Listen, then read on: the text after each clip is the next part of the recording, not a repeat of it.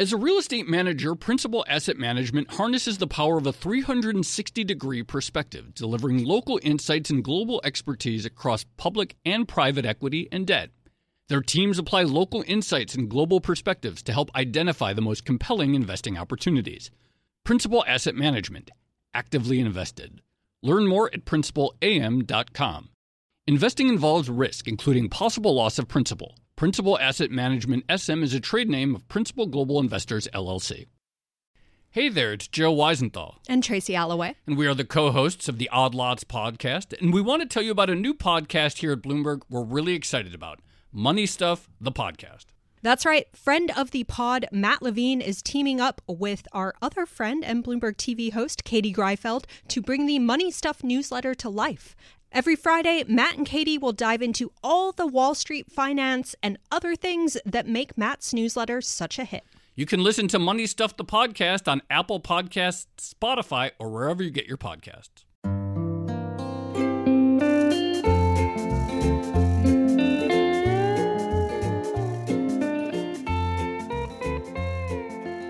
Hello and welcome to another episode of the Odd Lots podcast. I'm Tracy Alloway. And I'm Joe Weisenthal. Joe, do we want Elon Musk to buy Twitter at this point? I can't decide. I feel uncomfortable with the idea of him owning Twitter, given the way he is, I guess. But then secondly, I also want him to feel the full force of contract law and not get away with trashing the U.S. legal system. Okay, my stance on this is I really like the way Twitter is currently run because it doesn't seem like it's a great business, but it has these positive externalities. Like I get a lot of value out of it as a journalist, and it hasn't changed much, and they haven't really ruined the product. So I like it the way it is, and I want it to never evolve or improve or anything. And I'm worried that if viable business. And I'm worried that if it's ever run like a really good business, that it will be worse for me. And so I don't care if it's Elon or anyone else. I just don't want anyone running it who actually has some good ideas about how to fix it. Okay.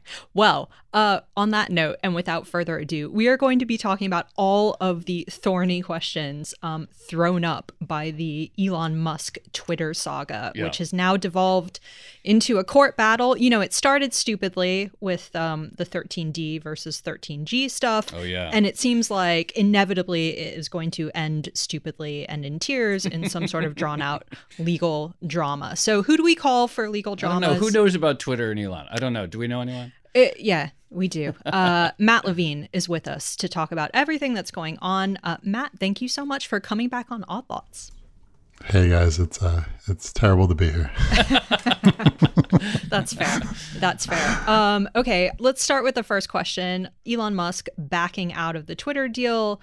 I think Twitter stock is down something like 30% since the deal was announced. It was a $44 billion offer back then. It is not now. Is this just a tactic by Elon to try to get a lower price? I have no idea, man. I write about this every day, and I have no visibility into the way his mind works. I mean, a first level analysis here is that he's an extremely whimsical guy. He whimsically wanted to buy Twitter. He got bored with it, and now he wants to walk away. That's my best guess about what's going on. And so he is not really looking to recut a deal at a lower price. He's really looking to get out of it. That said, I mean, it is clear that one thing that changed between the time that he enthusiastically wanted to buy Twitter and the time that he wanted to get out of buying Twitter is that the market went down.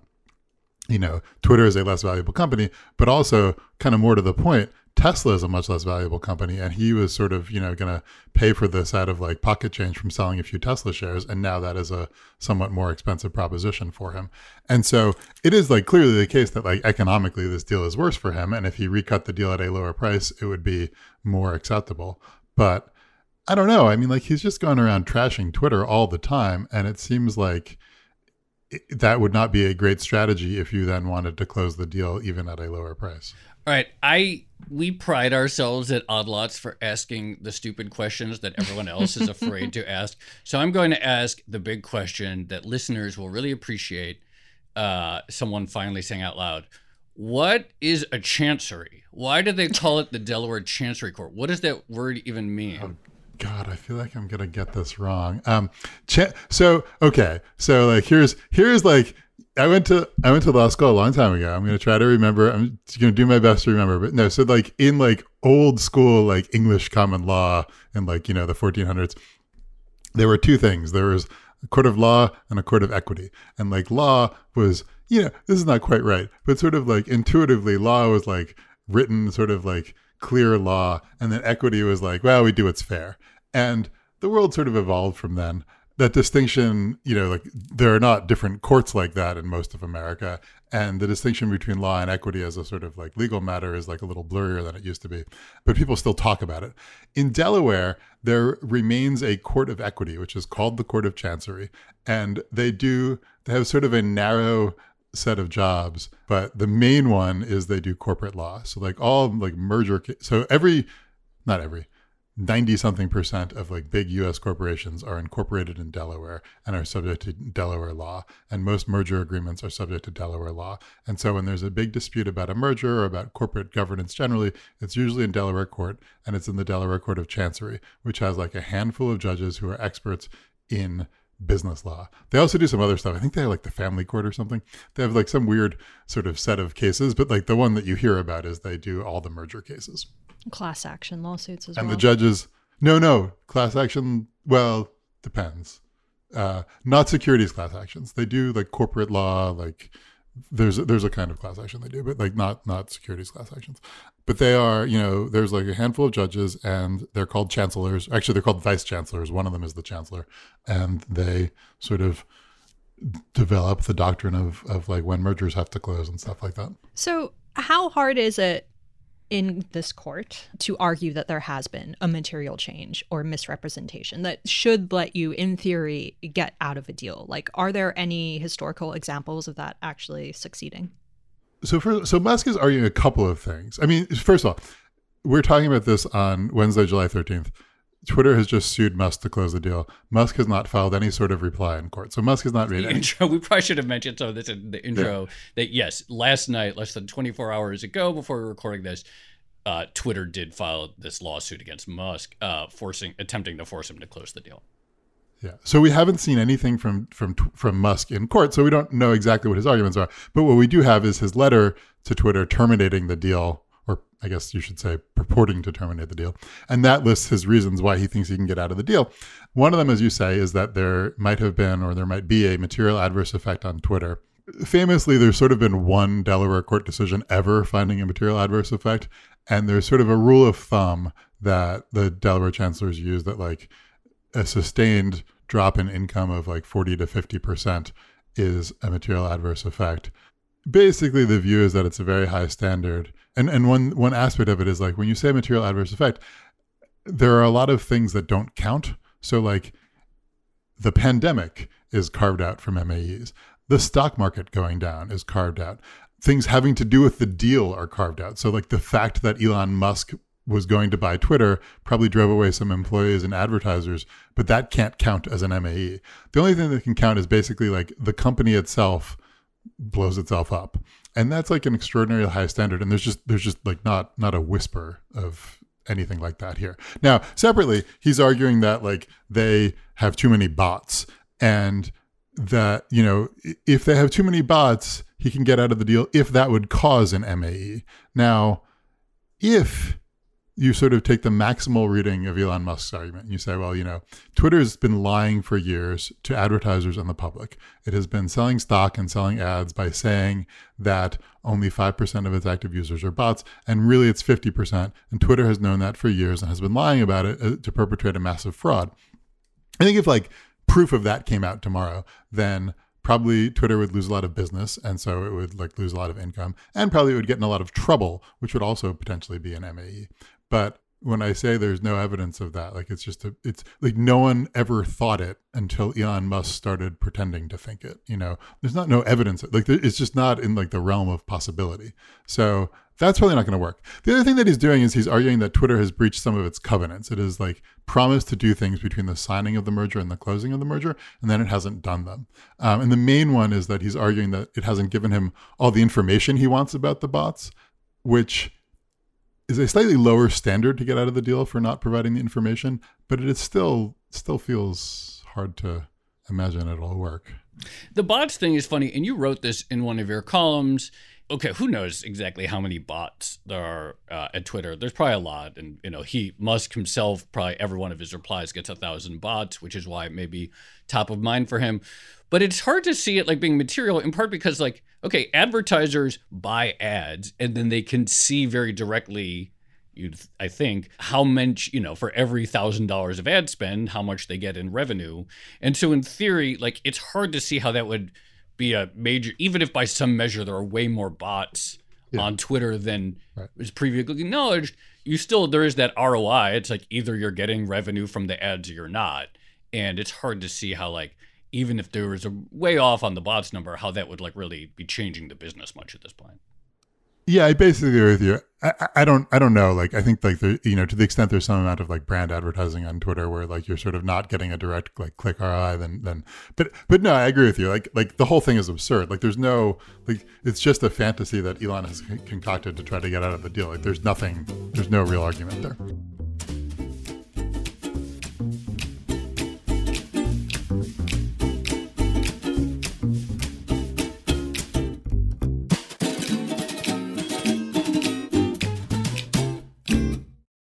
As a leading real estate manager, Principal Asset Management harnesses the power of a 360-degree perspective, delivering local insights and global expertise across public and private equity and debt.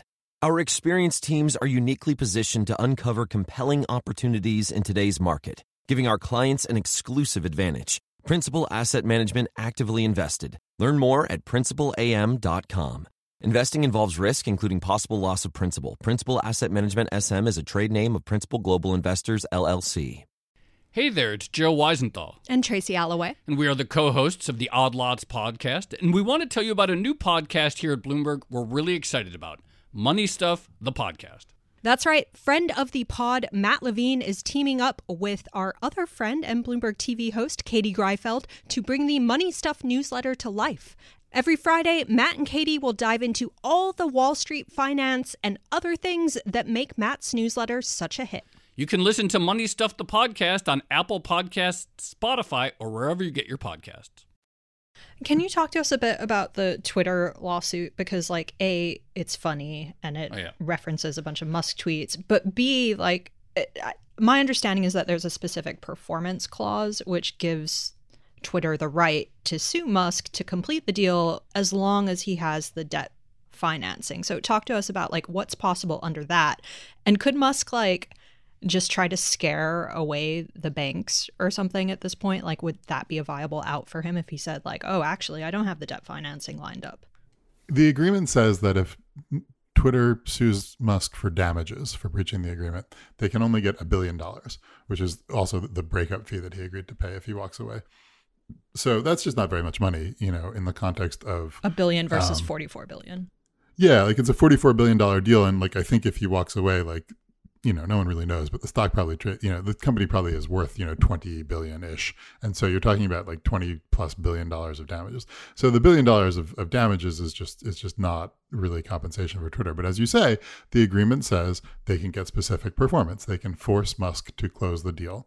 And there is some recent history of Delaware courts saying, okay, you have to close the deal, and forcing unwilling buyers to close mergers because they have no excuse for getting out of them. So that's very much a live possibility. Now, as you say, there are some conditions that, one is that like Twitter can't have violated its agreements, right? So maybe Musk can wiggle out of this by saying it like didn't give him enough information about the bots.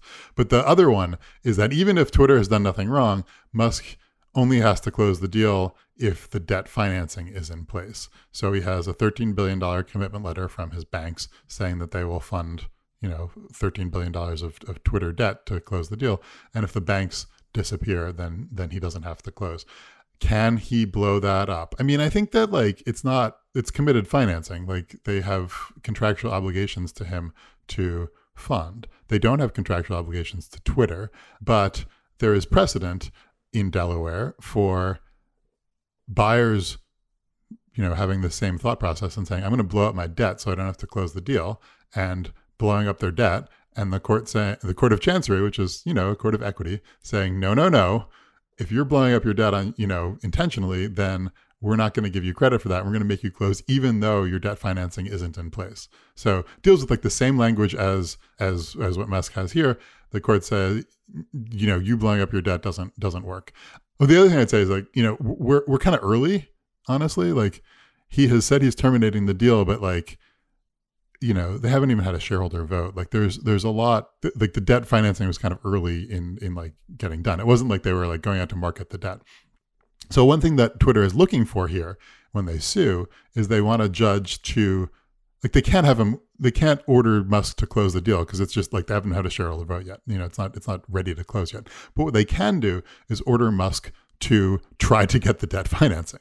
And if a judge says you have to cooperate with getting the debt financing, and if you don't, you'll be in contempt, then it's somewhat harder for even Elon Musk to blow up the debt financing. But also it's really hard for the banks to let him. Like if you're Morgan Stanley and who's like Elon's lead bank, and a court says, Elon, you have to cooperate with the financing, you don't want to go to court to be like, oh no, independently, we couldn't get this financing done. Also, I mean, to be clear, like their financing, it's committed financing. Like this is not, it's not like a letter being like, hey, we'll do our best, right? Like they've committed to fund a $13 billion financing. Like there are conditions to it, but they're fairly minor. And like for the bank to walk away is going to be challenging. So just on this topic of like forcing the deal to go through. So, I mean, part of me thinks, obviously, you shouldn't be able to frivolously say that you are going to buy a company and then just like walk away from it and not go through with it for not exactly great reasons. It's not good for markets and it's not good for society. So there should obviously be some punishment for that. But part of me is also like, is it weird to force people to do deals? Like, what is the benefit of that, forcing a company into the hands of an unwilling buyer? Like, that also seems questionable. Certainly when it comes to Twitter, which a lot of people would argue is like a platform for societal discourse, is a nice way of putting it. Like, how should we think about those two things? Yeah, it's really weird. So like if you look back at like the cases where this has happened, occasionally, like there's a public company trying to buy another public company, and there'll be an argument about specific performance, and the court will say, we'll sort of think about questions like how hard will it be to integrate these companies, which is like a weird thing for the court to think about, right?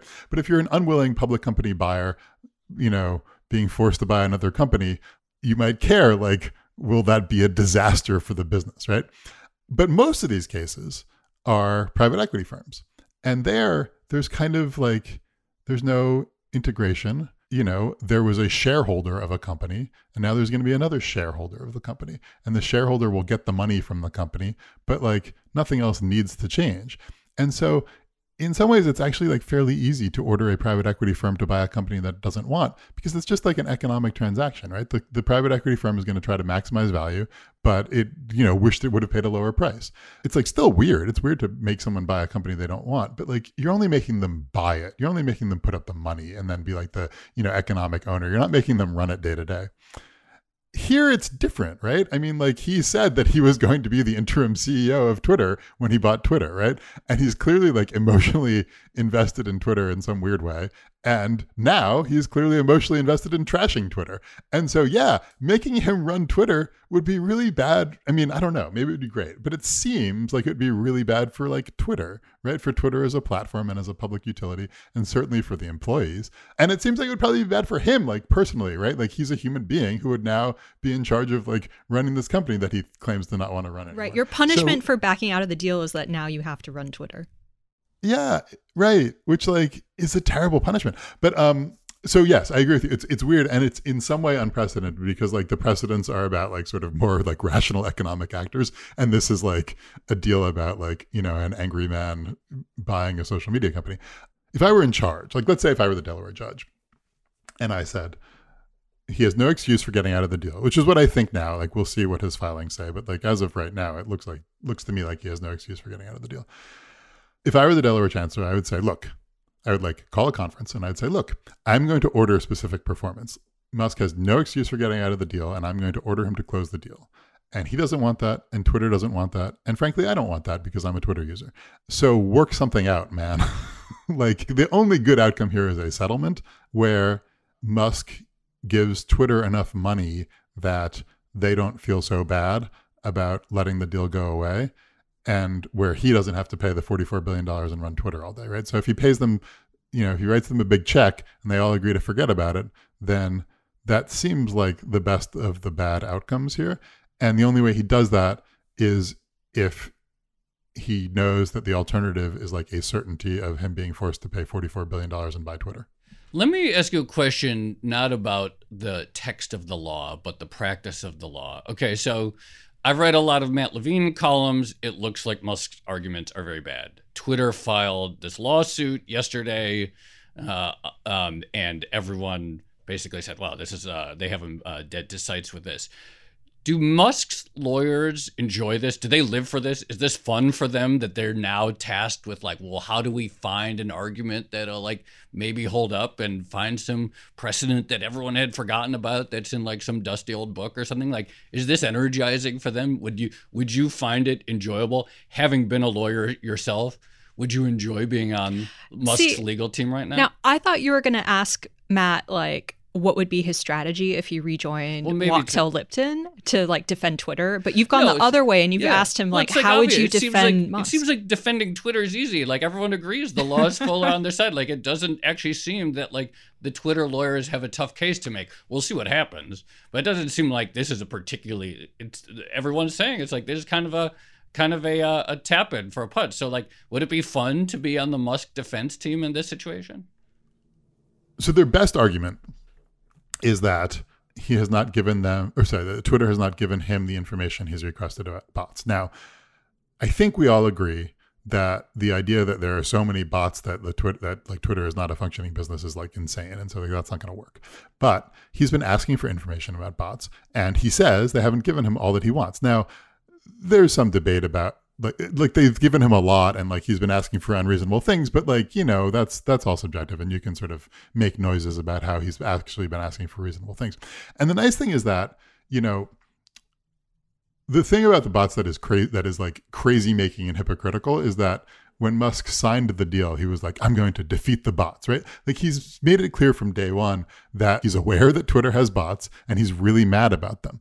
And so that undermines his case that, like, oh, I've discovered there are too many bots, I have to walk away from the deal. But it actually helps his case that he wants information about the bots, because he's like, look, I'm going to be running Twitter. I need to know about how to fight the spam bots, and Twitter is not giving me any of that information, which makes me think that they're hiding something from me, and that makes me want to walk away from the deal. I don't think that's a good argument, but I think it's like an argument that you could sort of, gulp and make as a lawyer. So I don't know, to your question, like, I don't know. I've never been a litigator. I think it is hard I think like this feels like a case where you're like, this is really, I have to say this, but their client is like the richest guy in the world, literally. Yeah, and like, they are in the business. Like poor associates who are going to get woken up at like 2 a.m. in the morning because Musk tweeted something that like might be relevant. But that would be true if they had a good case too, right? I mean, like, they have a tough case, but like, yeah, they have professional pride in crafting arguments that are, colorable and not like openly dishonest. like, like they can't say things that are false. They have to be honest. But I think that, like, is there something you can argue here? Yeah, I think like you can argue that they have asked for information and they haven't gotten it and they deserve to have that information. I don't think that's a crazy argument to make. And I think, we'll see what happens with the debt financing, but that's like a possible avenue for getting out of specific performance. I also think that, like, the other argument I would make probably if I were Musk lawyers is like, look, specific performance is, as they say, an equitable remedy, right? Like, you can't just automatically get specific performance. Even if you think Musk is like in the wrong here and Twitter is in the right about everything, you still shouldn't order specific performance, because just like Tracy said, like no one wants him to own Twitter, right? Like that's the sort of like weird fact here that is novel, which is that it would be really mean to Musk, to Twitter's users, to Twitter's employees, to make him actually own the company. And so like that could be an argument you could make to try to get out of that consequence.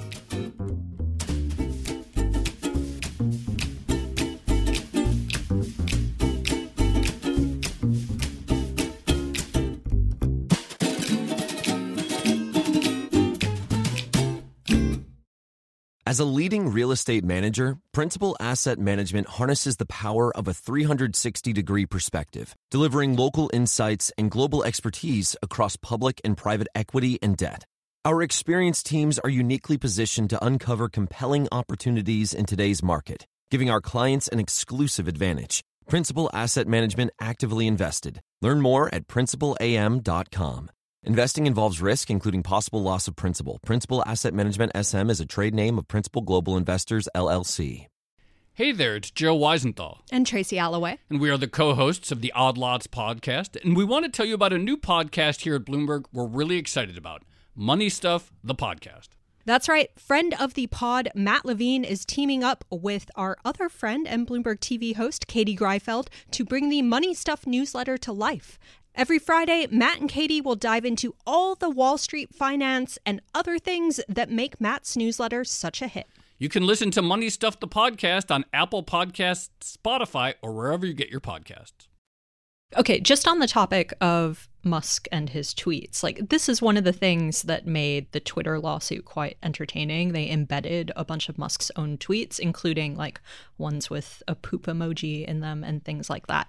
How much does what Musk himself has said about the deal and his motivations, and you know, he had like one meme where he sort of seemed to imply that this whole thing was just a way to get Twitter to have to disclose more information about the bots in court. Like, how much does that play into this? I think the main way, like a judge is ultimately going to have to sit down and say, is it fair to order a specific performance? Like, what's like the lawyers would say, the balance of the equities? Like, even if Musk is breaching the agreement, is it really a good idea to force him to close? And I think that Twitter's strategy here is to say, look, the angrier the judges at Elon Musk, the more likely the judge is to order him to close the deal. And his really just like public thumbing his nose at the sanctity of merger agreements is going to annoy a Delaware judge, right? Because like the Delaware judge is in the business of making Delaware a predictable place to do business and a place where merger agreements are predictably enforced. And when a guy is like, I don't care about merger agreements, like that's going to annoy a Delaware judge. And like showing the tweets is going to drive that home. I hadn't thought about that angle, which is that if that there is a sort of Delaware consequence if they go too far outside of norms, which sort of undermines the entire point of having all this like corporate law done in their courts. But I just have actually I have two very short questions related to the Delaware courts. I think I saw, maybe it said it was in the Twitter lawsuit, that they think it can be a 4-day trial. Like, do Delaware courts, can they really move that fast? Yeah, in general, Delaware courts are in the business of doing trials on merger cases, like in order to close mergers quickly. Like, this isn't probably a case for damages, right? This isn't like, we drag this out for 5 years and do a lot of discovery, right? Everyone knows all the facts, first of all, right? Like the facts are fairly straightforward. And secondly, like, the thing they're looking for is like, you got to close the deal, right? So like, they're not going to wait 5 years to close the deal, right? Like, like Delaware courts move fast in like merger disputes. And again, Delaware is in the business of doing this, right? Like, it's very important to Delaware that mergers be predictable and they close on time. And so when someone's trying not to close a merger and someone else is trying to get it closed, they're like, okay, we'll do a quick trial and we'll give you an answer. It's like that's the business they're in. That's the whole point of Delaware. So last question is, and I think you wrote about this. Like, is there a world in which there could be criminal? Like, let's say it's like, yeah, you got to close this deal. There's no question, and Musk like still doesn't want to. In the world of like infinite possibilities, is there a world in which that could lead to his arrest and imprisonment? I mean, I've joked about Chancery jail. There's one time ever when a Delaware chancellor like ordered someone arrested, but it was not over a merger. I mean, we're talking fanciful, like this weird. The world is weird because it's Elon Musk. Because he like so blatantly thumbs his nose at authority. People did sort of immediately jump to the question of like, what happens if a judge says, okay, you have to close this deal, and Musk says no? What does the court do? Do they order him arrested? I don't know the answer. I mean, I think the court holds him in contempt. I think if he stays in Texas, I'm speculating. I don't think that like the first order of business is for like a Delaware chancellor to try to get him extradited to Delaware to go to a Delaware jail. I think there are other things you can do. 2022, weird things happen. I think there are other things you could do as a Delaware chancellor. Like, for instance, can you try to seize some assets? Well, I don't know. But like, you know, one question is like, does he have any assets in Delaware? I doubt he has like a big mansion in Delaware, but you know what he has in Delaware? Maybe hundreds of billions of dollars of Tesla stock, which is a Delaware corporation. So can they seize that? I don't know, man. But like, I think that if they order him to close and he just ignores the court, I don't really know what levers they have to make him do it. But I think they probably have some. I think that putting him in a jail in Delaware is probably pretty low down on the list, but I don't know. All right, Matt. Well, we could go on about this for hours, obviously, and we probably will, unfortunately, have a chance to talk about it again at a later date. But thank you so much for coming on Odd Lots and explaining just how surreal everything is at the moment. It's pretty weird, man. And looking forward to reading all of your many... Do you dream about it? Has he been in your dreams yet? Because like you're like the third character of this story. It's like Elon, has Twitter he been board, in my and Matt Levine. dreams? Like, it's more that like I am like missing sleep to like sit at my computer and type. I don't think I've actually dreamed about Elon. The world appreciates your service, man, and we appreciate you coming on the show. Thanks for having me.